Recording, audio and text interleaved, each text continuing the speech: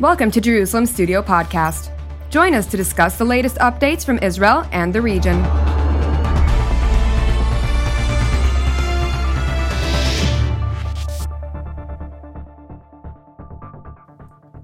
Shalom and welcome to Jerusalem Studio. I'm Amir Oren, filling in for Jonathan Hessen, who will be back next week. In a few days' time, on the 15th of this month, Lebanese voters will elect a new parliament. The 128 seats are allocated along confessional and geographical lines, with no party ever getting a majority, and the government thus needing to be based on complex coalitions. Lebanon is in a permanent crisis, economically and socially, and this time around, it is perhaps even more than ever dependent on outside forces such as Iran, Saudi Arabia, and to some extent Israel too, because of Hezbollah's influence on politics. Hezbollah, of course, being not only the Shiite movement and militia, but also a party represented in parliament. So to explore the issues before the Lebanese electorate ahead of the elections, we have a retired colonel, another doctor, and a retired colonel who is also a doctor. So that would bring us full circle. With me in the studio is Reuven Ben Shalom, retired colonel, and an expert on cross-cultural phenomena. And with us in other locations in Israel are retired Colonel Dr. Jacques Neria, a former intelligence officer and an advisor to the late Prime Minister Yitzhak Rabin, also being born and educated in Lebanon, not only an academic expert on the country, but having deep roots there. Hello, Jacques. Hello. And Dr. Nir Boms, not only an expert on the region, but also in close contact with many personalities and groups from throughout the area. Welcome. Good to be here. Jacques, let me turn to you, because had you stayed there, you could have voted in this election. Is there any prospect of Lebanon coming out of its constant crisis after mid-May? Well, first of all, allow me to say that if I had the chance to vote in Lebanon, I would have done it. But unfortunately, 50 years ago, I left the country, and this is past and forgotten. Anyway, but what you're asking is a very tricky question, because in my view, the coming elections will be the most violent elections that ever had in Lebanon, and certainly they are meant to define the identity of Lebanon in the next future, whether it is going to be a country under Iranian hegemony or whether it's a country that will keep its independence and its Arab attitude. Basically, this is what is at stake today. Where is Lebanon going to? And in my view, the coming elections are a very big question mark. And certainly the outcome of it is not very clear. So if you're looking for a safe haven, this is not going to be the case. Reuven Ben Shalom, you have a lot of experience in the military. You've probably flown over Lebanon or into it.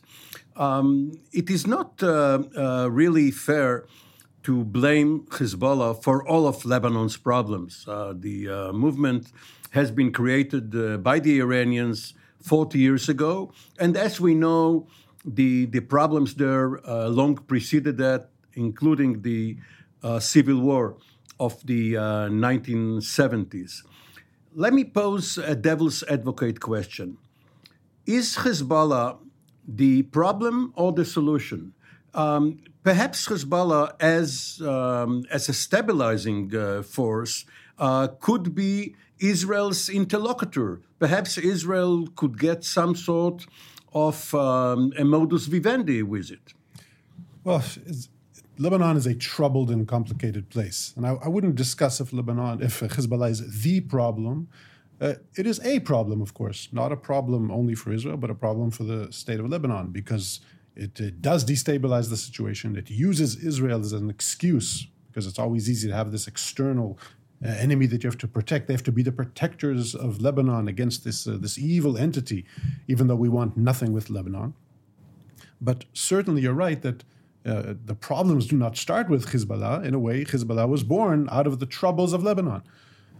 Lebanon is a unique place. We're very, very vibrant, different peoples coming together. And for many years, there are internal clashes, a 15-year civil war. I myself was born in the States. Some countries go through a civil war in order to forge their identity. Sometimes it brings to good things. Sometimes the clashes go on and on. I hope we're not going to another civil war. But certainly we have to look back at history, look at the last 100 years. This beautiful country, Lebanon, I say it's beautiful because I saw it from above, yes, but also the interesting, diverse people inside and the way they struggle. In a way, I admire the Lebanese people of how they held it together, and they are trying, and they have this interesting mechanism of how to make it work. The fact that it's not falling totally apart is, in a way, a miracle, okay? But the next future, the upcoming elections, I don't know where it's going to go. Troubling times, especially now that the situation and the economy has crumbled. Dr. Bohms, you're one of Israel's most knowledgeable experts on Syria. And Lebanon, of course, was given its independence first as part of Syria and then of Syria by the French, and the Syrians held tight control over Lebanese affairs. For many years, they re-entered Lebanon in 1975-76, and then only left it 30 years later after the Hariri assassination. Is it a good thing that there is no control of Beirut from Damascus? And how come Syria is now absent from this deadly game? Well, Amir, Syria is absent from itself. If you spoke about Lebanon, a country in bankruptcy in some places, when you speak about the elections, one of the actual problems is when you have only 2 hours of electricity in many locations, how can you actually get electronic ballots in order? And that's going to be one of the issues that will influence Lebanon. And if you now jump to Syria, you have a very similar situation. And when a country hardly is able to control itself with Turkish occupation in the north, with still pockets of rebels, with struggles between Russians and Iranians on its soil, with Israel's activity there, it's difficult to assert influence outside. And that has been the case. The main problem is that following the withdrawal from Lebanon, or the second withdrawal from Lebanon as a part of the events leading Hariri assassination, as you said, and then afterwards Syria was busy with the war. The people who've taken their place at the Beirut airport were Hezbollah. So we have received another type of an influence that is not was not constructive, not from Israel's perspective, and also not from the perspective of Lebanon. So Syria is not a major factor here, mainly because it's too weak to assert influence. Iran still is very much in the game. And whether these elections will be able to change something within the blocs, that will be interesting to see. But it's important to note that, as you've mentioned, the confessional system by itself almost imposed a deadlock, structural deadlock, that enables only a certain degree of maneuvering because of the existence of the blocs that cannot really create a real revolution or kick, let's say, one of the blocs, let's say a Hezbollah bloc, really outside of the system. Dr. Neriah, you've been, one may say, intimately involved with one important component of the Lebanese society, and that is the Christian, and within the Christian, the Maronite, and within the Maronite community, the Lebanese forces, the Phalange, the Gemayel family. have they lost their status now? What is their relative position? Well, the problem of the Christian camp in Lebanon is its division. I mean, it has always been that way. It's a tribal society. You know, in villages that are neighboring villages, if a village is attacked, the other village will not run to the rescue. This is the way the Lebanese believe. So you have the Maronites, but the Maronites are divided among themselves. You have the Orthodox, you have the other Catholics, and then you have the Armenians. You have all you have. I would say a melange, incredible, and everybody is fighting everybody. So the Lebanese forces are fighting the Falange are fighting the Marada are fighting the Tashnak, and the Tashnak is the Armenian, and there are two Armenians camp. So I would say that there's no solidarity in the Christian camp. Add to it the fact that the Christians are the responsible of their situation today. These were it was the Christians, it was the Maronite patriarch Huwayik who asked in 1920 to the French to add to Lebanon, to Mount Lebanon, to add the Bekaa, the north, and Beirut and the south of Lebanon, creating a situation where the Maronite, where used to be 95% of the population, fell to 50%, and today they're less than that. And this is the source of the problem in Lebanon: the division, the confessionalism, and the sectarianism between the different parties. This is deeply rooted in Lebanese politics. Lebanon has never been stable. If you look at its history, modern history, in 56, the problems. 58, the first civil war. 1975, second civil war, till 1983. 83, again, after the Israeli withdrawal, another civil war, and it ended in Taif, trying to rebalance the situation in Lebanon. And the parliament was, in fact, the mirror of this compromise. There used to be 6 Christians for 5 Muslims, and now there are 6 Muslims for 6 Christians. But this formula is, I'd say, is worn out, is forgotten, and Hezbollah, the Shiites, are demanding more than that. Colonel Ben Shalom, how big a problem militarily is Lebanon for Israel? And the question is focused on the fact that there is no center of gravity. There is no one power, one lever which you can push or pull, and then decisions are made so that a ceasefire is reached and territorial demands are settled. As a military organization, how does the IDF view such a country where most of the threats towards Israel used to come from the southern part, but now with rockets, with a range of hundreds of kilometers, it doesn't matter? Well, warfare is changing everywhere. We see it in Russia, we see it in Syria, and we see it certainly in Lebanon. For us, mainly the issue of precision munitions, and of course the strong backing of Iran, and that Hezbollah is in a way a forward operating base of Iran. So that's the tragedy, that our neighbors to the north, in a way, are an Iranian stronghold. And for us, we don't see it as one country or one entity, but as a whole map, where we have mainly Iran as our main rival, threatening our very existence, operating and funding and training Hezbollah and Hamas. So Lebanon, as Lebanon, the country, all we would want to do is live in peace and quiet. We have, of course, no territorial demands, no disputes, some invented by the Lebanese, but that's ridiculous. So we really just have this agenda of Hezbollah that is arming themselves really in a way that's turning into a significant force. So I think today the IDF looks at Hezbollah as a serious rival with very good capabilities. That's one of the reasons why Israel is continuously thwarting these capabilities even before they reach their hands. As far as the next round I say round because that's what we call it, the next war in Lebanon, it probably won't even be a war with Lebanon, but an arena or an entire regional war where they will be the main rival.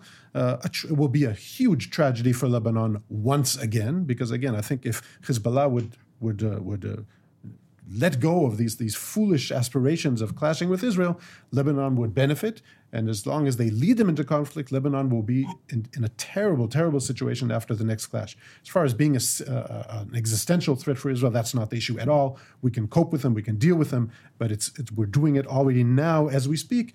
And our discussions with the Lebanese are mainly in roundabout ways. We have the trilateral discussions with UNIFIL and the Lebanese armed forces, and all we can do to stabilize the place, very important, American presence there and assistance, and of course, we're all for stability and peace. Dr. Bams, there's been a lot of popular anger following corruption, the collapse of the economy, that very little blast at the port of Beirut in August of 2020. But the elite seems quite resistant to these pressures.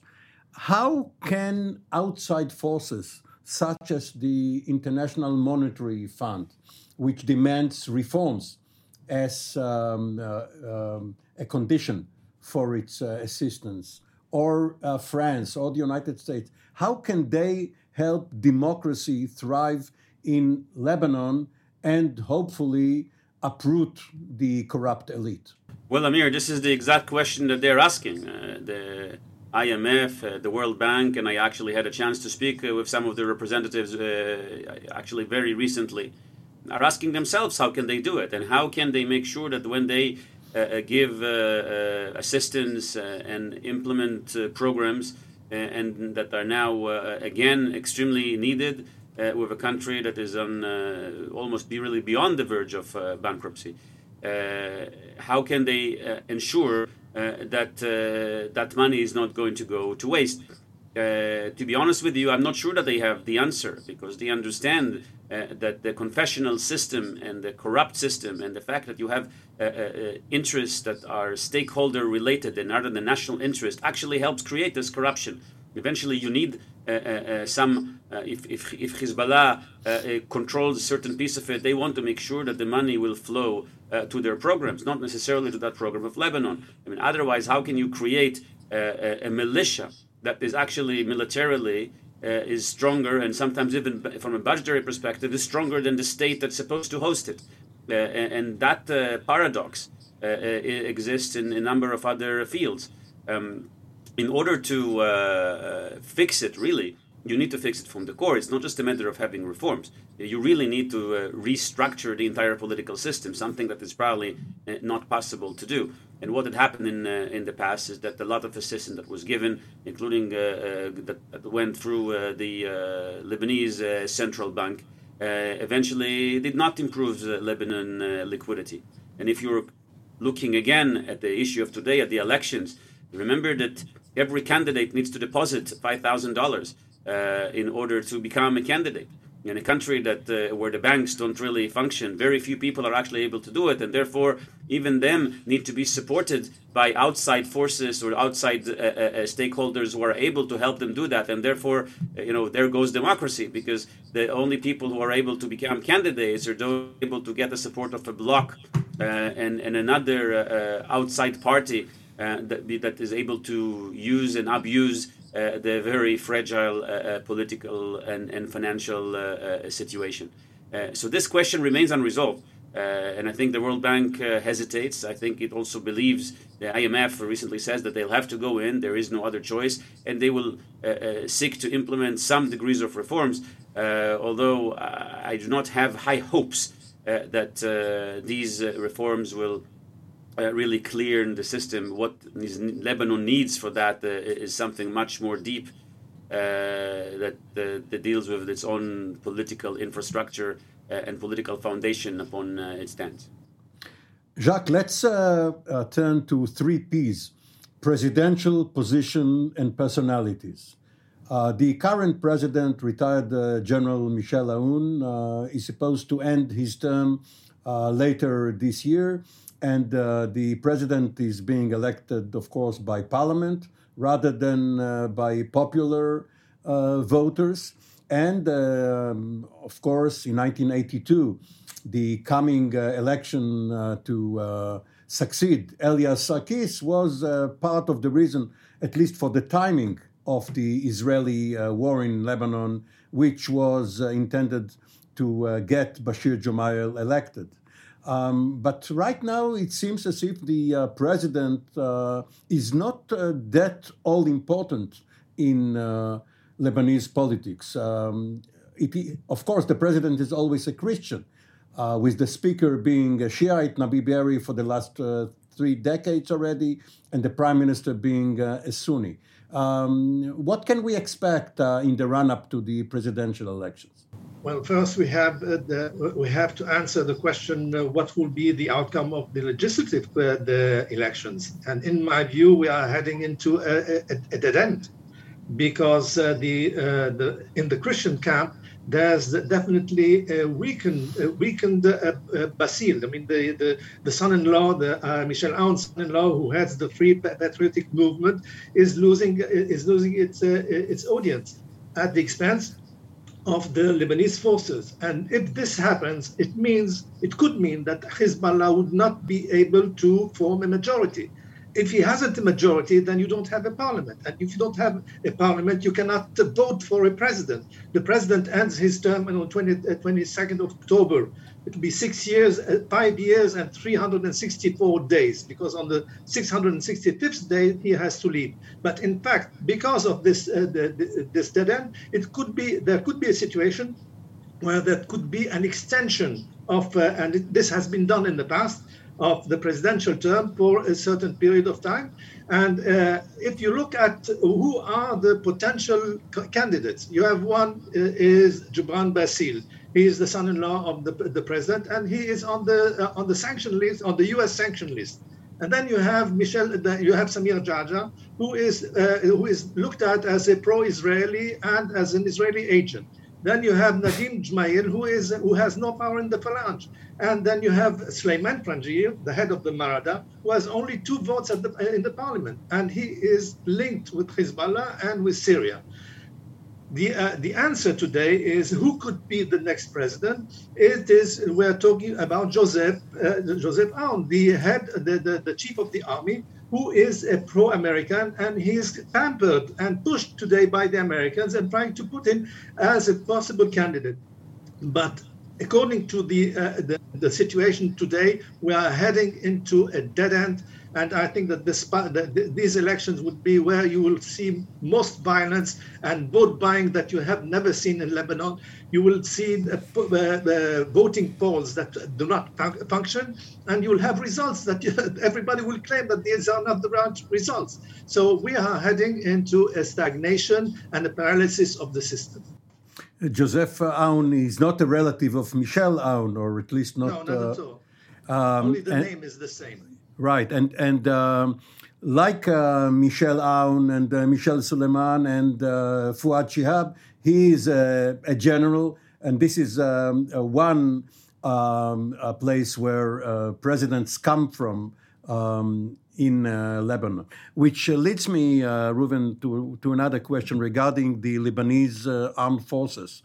And they are the darling of the American administration. For some reason, perhaps more because of hope than reality, that they will counterbalance Hezbollah and have some authority over what is happening in Lebanon in general and in southern Lebanon in particular. Is there any chance for the LAF, the Lebanese Armed Forces, to succeed in that? No. Next. No, this is... Lebanese armed forces are no match to Hezbollah, absolutely no power in the south, not politically, not militarily. There's this Western, dream always that, we'll support these and we'll build these mechanisms. We saw similar dreams or maybe aspirations with the establishment of UNIFIL, that the West maybe believes that an entity like this, they'll go in and they'll clean up Lebanon, they'll monitor Hezbollah, they'll disarm Hezbollah. Of course, that wasn't their mandate. That's not even their ability, because they're weak. And if they try to raise their head, they're hit on the head. Lebanese armed forces, against that we are engaged in some kind of roundabout dialogue with them, respect them. The Americans try to support them, but I think it's just to keep their head above the water. So these are more like Western aspirations to keep some kind of stability. Lebanese, in my view, is Hezbollah militarily. Hezbollah is the strong power in the region, which means it's an Iranian stronghold, and that's the way to see it. And I don't see anything in this next election stabilizing that. On the contrary. Jacques, Reuven just used the term keeping their heads above the water. Perhaps the solution is below the water, in the Mediterranean, in the resources, the gas, which is awaiting a compromise between Israel and Lebanon. Perhaps it will not only help the Lebanese economy, but also will give it and Hezbollah a stake in keeping peace and quiet. Compromise? Who would compromise? You're talking about Hezbollah, who's blocking all the negotiations with Israel. He has said that definitely there will be no delimitation of maritime borders between Lebanon and Israel, because it would be as if we are recognizing the enemy, recognizing Israel. So this is one of the policies, part of the policies of Hezbollah. Hezbollah has in its program one only item. And the item is how to transform Lebanon into the next Islamic Republic, part of the Islamic Republic of Iran under the Walid Faqih, the Iranian Faqih. This is what they want to do. They've been saying that since 1985, and they have been very constant in their dream and their vision. So this is what we are talking about. We are not talking about, you're talking about the Lebanese army. What Lebanese army? You have thousands of Lebanese soldiers who have left the army, who have deserted the army because the salary there, it's a mockery. The salaries today of most of the Lebanese army is paid by the United States and by donor countries. They're initiating helicopter trips of $150 in order to bring money into their coffers. This is what we have: a Lebanese army who is waiting for food that is coming from outside. Can this compete with Hezbollah? Hezbollah is paying $150 per month for each of its soldiers, for its combatants, and this is a lot of money. Jacques Neria, Nir Boms, and Reuven Ben Shalom. I hoped for an optimistic outlook for Lebanon, but obviously I was too optimistic. Thank you all, and we will be back for another edition of Jerusalem Studio from Jerusalem.